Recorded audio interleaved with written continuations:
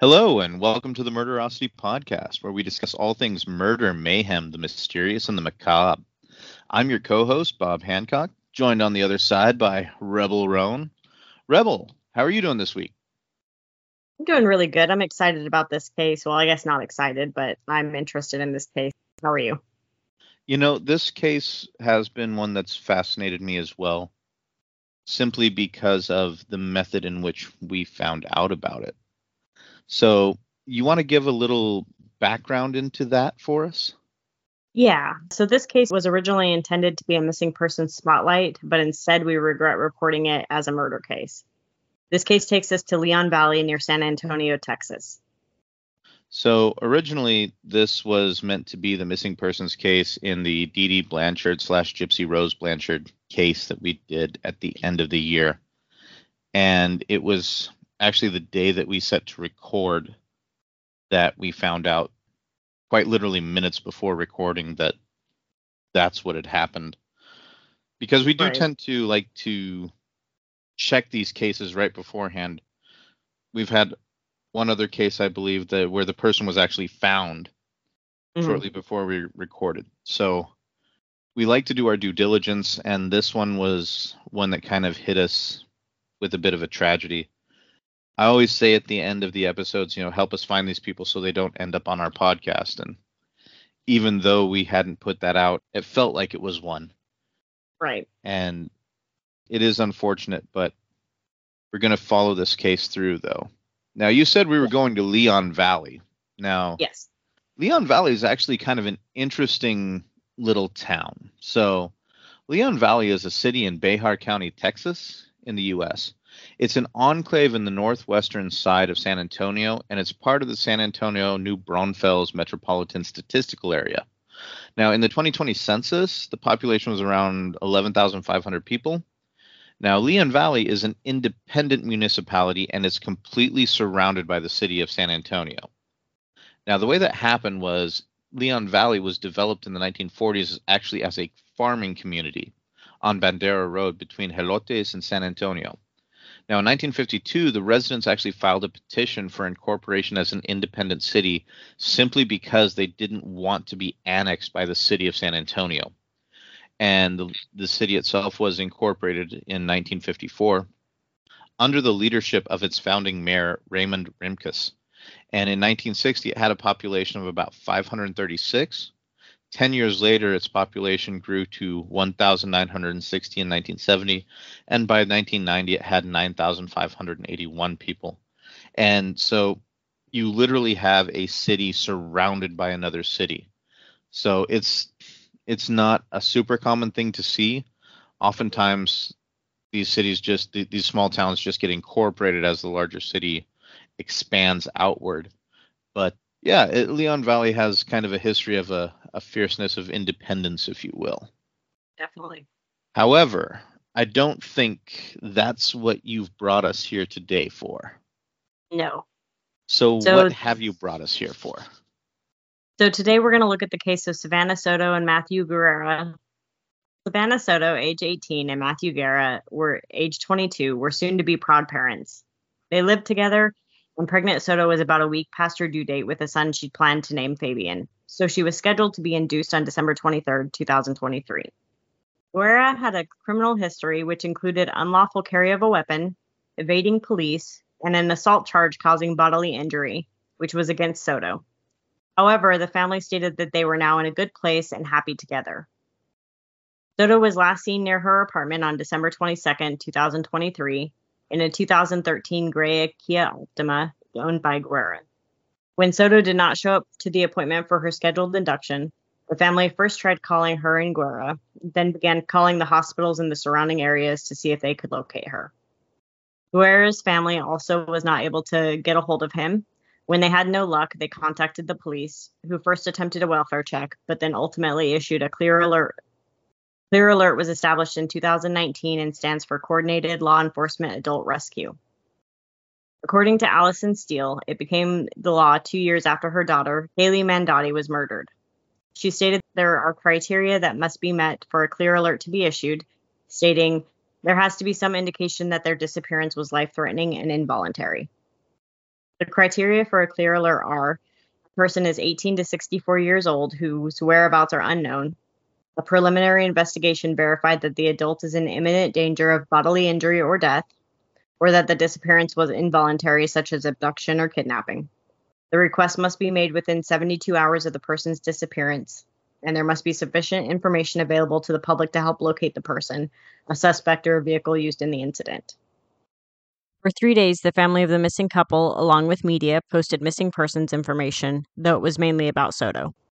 On December 26, 2023, a resident of Danny K Drive in San Antonio contacted the family and stated that they believed the gray Kia Optima was parked there. The family contacted the Leon Valley Police to let them know the location, and they went to investigate. The police verified the vehicle information with a check on the license plate and VIN number, and it was Guerra's car. Upon arrival, they located the missing couple, and both were deceased. It was evident that they'd been there a few days. The investigator recognized Soto from a previous case he worked on, in which Soto's 15-year-old brother had been shot and killed in 2022. In October 2023, the man accused of her brother's murder made a gesture at the family in the courtroom, and many members of the family jumped over the partition and attacked him. The case that you're referring to was the one of Ethan Soto? Yes. Victor Nathaniel Rivas, who was 17 years old at the time, was arrested and charged with murder in what appeared to be an act of revenge for a drug robbery. Rivas was accused of shooting Ethan Soto at about 3 p.m. on May 16th, 2022, after he was lured from his home in the 2100 block of Alston Drive near Callaghan Road on the northwest side of town. An arrest warrant affidavit stated that tension between the teenagers had started hours before the deadly shooting. Investigators said that Soto actually robbed Rivas of THC cartridges on May 15th, and that Rivas shot at Soto and his family home, but Soto wasn't injured in that incident. Soto's mother then attempted to resolve the situation, and what she did was she went to pay Rivas for the stolen cartridges. So Soto's mother then met with Rivas to give him the money, and then hours later, Rivas actually messaged an underage girl on Instagram and asked her to set up a drug deal with Soto. Now, Rivas stated, quote, several times that he was looking for the person who robbed him and was going to catch him when he saw him, end quote. And the quote comes from the actual arrest affidavit. Now, the girl then messaged Soto on Instagram and acted as if she wanted to buy THC cartridges from him and arranged to meet him near his home. At about 6:55 p.m. on May 16th, the girl told Soto that she was nearby, so he left his home to go meet her, but the girl was not there at the location, and instead Soto was ambushed by Rivas. Soto was actually shot multiple times. He made it to the hospital, but that's where he died. There was a witness, though, and the witness told police that he saw a man running from the scene and driving off in a golden sedan, possibly a Jaguar, with a red hood. The affidavit also stated that Soto's mother confronted Rivas after the shooting, and Rivas denied involvement in it. Rivas did say that he wished that he had shot Soto, but said he wouldn't kill him over the $60 that the THC cartridges were worth. Police, however, searched Rivas's phone and Instagram records and discovered that he worked with the juvenile girl to lure Soto away from his home. Rivas knew that he couldn't message Soto himself because he'd previously been robbed by him and had shot at him already, so he needed somebody else to do it for him. Now, the affidavit added that after the shooting, Rivas reported that his car was stolen, and his car was a gold Jaguar with a red hood, and it was later found at an IHOP on the west side. However, phone records revealed that the car wasn't stolen at all, but that Rivas had ditched it there an hour after the shooting, and that he had also asked a friend for help in finding a new car. Cell phone data also pinged Rivas to the area of the shooting at 2:52 p.m., and also in the area of IHOP an hour later. Now, when he took the stand, he made a gesture towards the victims' families, which caused a lot of them to charge and rush him and start beating him. And it took about 30 seconds for court bailiffs to restore order and pull everybody out. And 4 people were charged with assault and disruption of court proceedings. The judge was fairly lenient on most of it. He said that courtrooms are powder kegs where you have families of victims of violent crime and people who are alleged to have committed violent crimes. So sometimes it's really easy to set something off there. And he also said that the people that had assaulted Rivas would still be allowed to attend court proceedings in the future. Now, it is unclear if Savanah was one of the people that charged at the person that killed her brother or not. I say this because he was found guilty, but by now it's kind of a moot point. But a lot of people in this case had wondered if these two cases were somehow interconnected. We don't know. We have to wait and see, as far as I've read, but that's the background on the case of her brother. Sure. So what could they tell about Savanah, though, when they found her?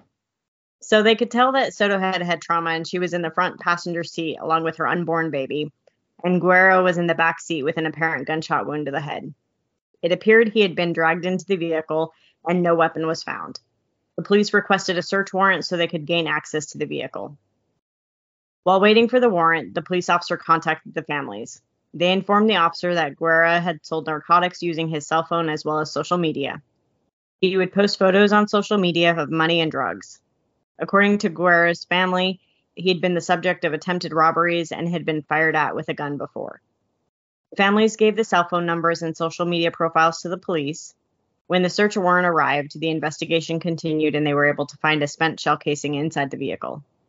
There was blood on the outside of the car, and Guerra had drag marks on his back. This led the police to believe that the murders took place elsewhere and the victims were placed in the car later. They found Guerra's cell phone in the car. Surveillance videos of the area showed a dark gray Chevy Silverado with the lights off pulling up along a fence. Then the victim's car pulled up beside it. A heavy-set man exited the truck and went over to the Kia. He then took something out of his truck and went back to the car. It looked like it was a towel of some sort, and he used it to wipe down the vehicle. Another individual also briefly stepped out of the Kia, and then the man got back into his truck, and the two drove around the back of the building. Moments later, the Chevy left, but the Kia didn't. It was believed that Soto and Guerra were already deceased by the time the vehicles were seen on camera, and that neither of the people in the video looked like Guerra, but both were identified as Hispanic males. On January 2nd, 2024, Detective Knox at the Technical Investigations Unit was able to provide an address on Charlie Chan Drive that was last searched by Guerra. His cell phone location also pinged in the area, which was only a couple of blocks away from the location that they were later discovered deceased. After doing some research, the detective discovered the Chevy Silverado matching the vehicle description at the address. He pulled a DMV photo of the owner, and it matched the man in the video. Homicide detectives went to the Charlie Chan address and met with Ramon Preciado, who was the driver of the truck. He stated that he knew why detectives were there and that they needed to speak with his 19-year-old son, Christopher Preciado. Both men were transported to San Antonio Police Department to be interviewed, while a search warrant allowed additional investigators to search the residence. While at the San Antonio Police Department, both men were read their Miranda rights. Ramon Preciado admitted to meeting with his son in the parking lot of the apartment complex and to being the driver of the Chevy Silverado. According to the arrest affidavit, he assisted Christopher Preciado in moving the bodies, and it stated, Ramon Preciado knowingly treated the human corpses of Matthew Guerra and Savanah Soto and the unborn child of Savanah Soto named Fabian in an offensive manner by leaving them in the abandoned vehicle. He was charged with abuse of a corpse and altering, destroying, or concealing evidence of a human corpse. He is being held on a $600,000 bond. The detective spoke with Christopher Preciado, and he stated that Guerra and Soto drove to his residence in order to sell him marijuana. Then he stated that Guerra pointed a weapon at him, which he was able to manipulate, using quotes on that, stated in the affidavit that he said manipulate, resulting in Soto getting shot. Then Christopher Preciado stated that the gun was again pointed at him and he manipulated the weapon again, resulting in Guerra being shot. He was charged with capital murder, abuse of a corpse, and altering, destroying, or concealing evidence of a human corpse. He is being held on a $2 million bond. The medical examiner stated that Guerra died from a contact gunshot wound to the head, so Christopher Preciado's account of the deaths is conflicting with the evidence. A contact gunshot wound is what the medical examiner says is what killed him. So A contact shot is a gunshot wound incurred while the muzzle of the firearm is in direct contact with the body at the moment of discharge. Contact shots are often the result of close-range gunfights, suicide, or, very importantly, execution, which is truthfully what this sounds like more than a struggle over a gun where he, quote, manipulated the weapon and it went off. Mm-hmm. That could have been a close range shot. However, they're different. We'll get further into that. But wounds caused by contact shots are devastating as the human body absorbs the entire discharge of the cartridge and not just a projectile. So in this case, the injection of rapidly expanding propellant gases may cause significantly more damage even than the bullet itself. Even a blank cartridge can very easily cause lethal wounds if it's fired while in contact with the human body. Basically, when a bullet is fired, there's an explosion that happens inside, and it's the expanding gases that project the bullet down, or the projectile through the barrel and out of it, and then those gases escape. In this case, the gases have nowhere else to go. So in the field of forensic ballistics, the characteristics of a contact shot are often an important part of recreating a shooting. A contact shot produces a distinctive wound with extensive tissue damage from the burning propellant. So unlike a shot from point blank range, like what he is claiming, the powder burns will cover only a very small area right around the entry wound, and oftentimes there will be a distinct pattern, which is called tattooing. And star-shaped tattooing is often caused by the rifling in the gun barrel. Rifling is a groove that's cut into the gun barrel, and the cartridge expands, holds onto that, and twists as it goes down the barrel, and that creates a much more accurate projectile. Now, the rifling, however, is distinct. You have a certain number of turns per length, and that's how it's named. But because of that, each different rifles and different gun barrels will have different distinct patterns. They could also be made by flash suppressors or muzzle brakes. So the shape of the tattooing may actually help identify the firearm used. Whereas at point blank range, you have a larger area of powder burn. Now, in many cases, the body's absorption of the muzzle blast will also act as a silencer. So it traps the propellant gases under the skin and it muffles the sound of the shot, which could also explain why people didn't hear these gunshots going off. Because usually when a gun is fired inside a vehicle, it's incredibly loud because of the echoing within.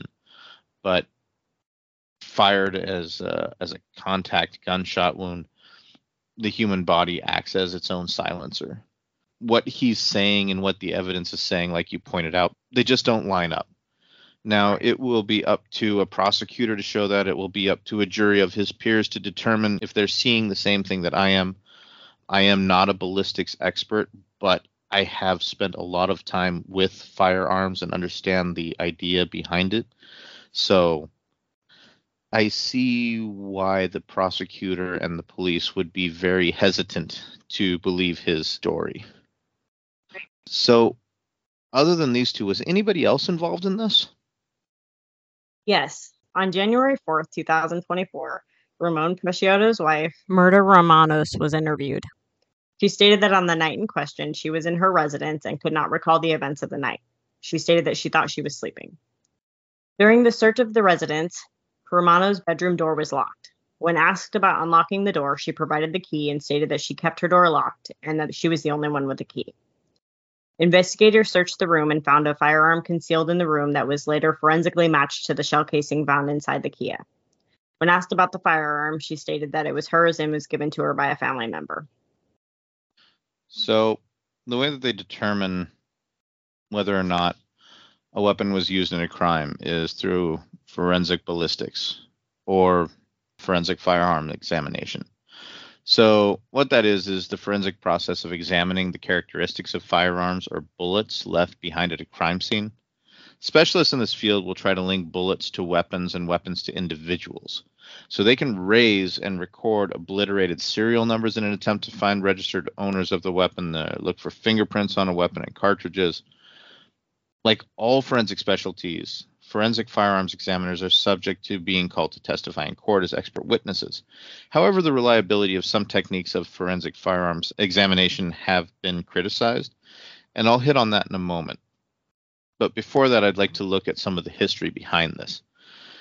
So the ability to compare ammunition is a direct result of the invention of rifling around the turn of the 16th century, which I had mentioned earlier as grooves cut into the inside of the barrel. So by forcing the bullet to spin as it travels down the barrel of the weapon, the precision is greatly increased. Now, at the same time, the rifling does leave marks on the bullet that are indicative of that particular barrel. Prior to mass production of firearms, each barrel and bullet mold was handmade by gunsmiths, making each of them unique. So the first successful document case of forensic firearms examination actually occurred in 1835, when a member of the Bow Street Runners in London matched a recovered bullet from a murder victim to a specific mold in a suspect's home, confirming that he made the bullet. This gave further evidence that the bullet maker was the perpetrator, and he, in the end, was convicted. Now, on the flip side of that, one of the first uses of this knowledge in 1915 to exonerate an individual was Charles Stilo of the murder of his neighbors. Stilo was sentenced to death and appealed to Charles S. Whitman, who was the governor of New York at the time. Now, the government was not convinced by the evidence used to convict Stilo, and Whitman halted the execution until an inquiry could be conducted. And after further examination, it was shown that Stilo's firearm could not have fired the bullet that was recovered from the victims. So the invention of the comparison microscope by Calvin Goddard and Philip O'Gravel in 1925 really modernized the forensic examination of firearms, because it was the first time that simultaneous comparison of two different objects at the same time was allowed. And it really let them examine the striations for matches and therefore make a more definitive statement as to whether or not they matched. Now, as far as the controversy goes, as recently as 2020, Etiel E. Dror and Nicholas Skurich looked into the validity of ballistics forensics experts when attempting to make an identification on a shell or a bullet. And they found that while some experts would come to the conclusion that bullets were a definitive match, another expert looking at the exact same evidence would determine it as inconclusive. Now, Dror and Skurich argued that an inconclusive determination really does affect the error rate of the study and provides very little confidence in the overall findings of the scientists. Now, according to Dror and Skurich, the error rate, which was between 0 and 1%, should actually be a lot higher. And the reasoning behind this is that if an answer was marked as inconclusive, it counted towards the correct answer, which really decreases the error rate and makes it lower than it probably should be. And they wondered how different the error rate would be if the inconclusive part was not an option. In addition, Dror and Skurich noted that the scientists seemed to come with more conclusive decisions on the evidence if there was an added part as a human life hanging in the balance. Now, the reason that this is important is because if an expert witness comes to the stand and they're presenting evidence that is seen to have a 0 to 1% failure rate and that they are right 99% of the time, and they're saying, yes, this person did it, or yes, this bullet matches this person's firearm, it really lends a lot of weight to the case against the individual or to exonerate the individual, either way.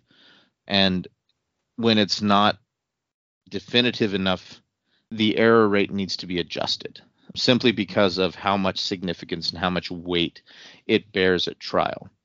So that's what they're kind of looking at now.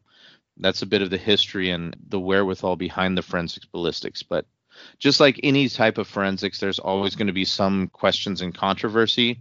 There is less in this case than there are in, say, dental or even some DNA, but it is still there. Now, how did they catch on that Romanos was involved in any of this?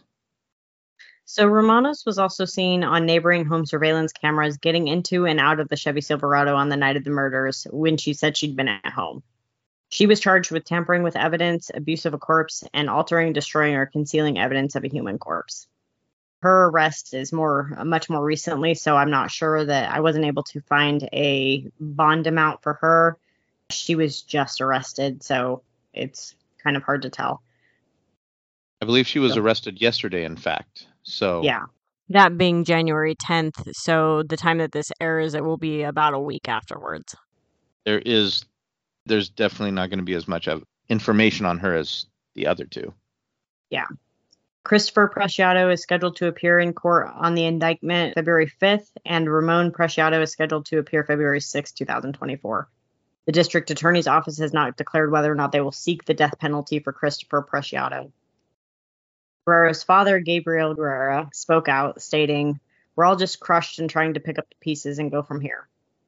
Savanah's mother, Gloria Cordova, stated, "I hope they pay for whatever they did to my daughter." Funeral services for Guerra were on January 8th, 2024. Services for Soto were on January 12th, 2024, and she was buried the following day. This is still an ongoing case, so we'll provide updates as it moves forward. The biggest part on that is, as you said, this is an ongoing case.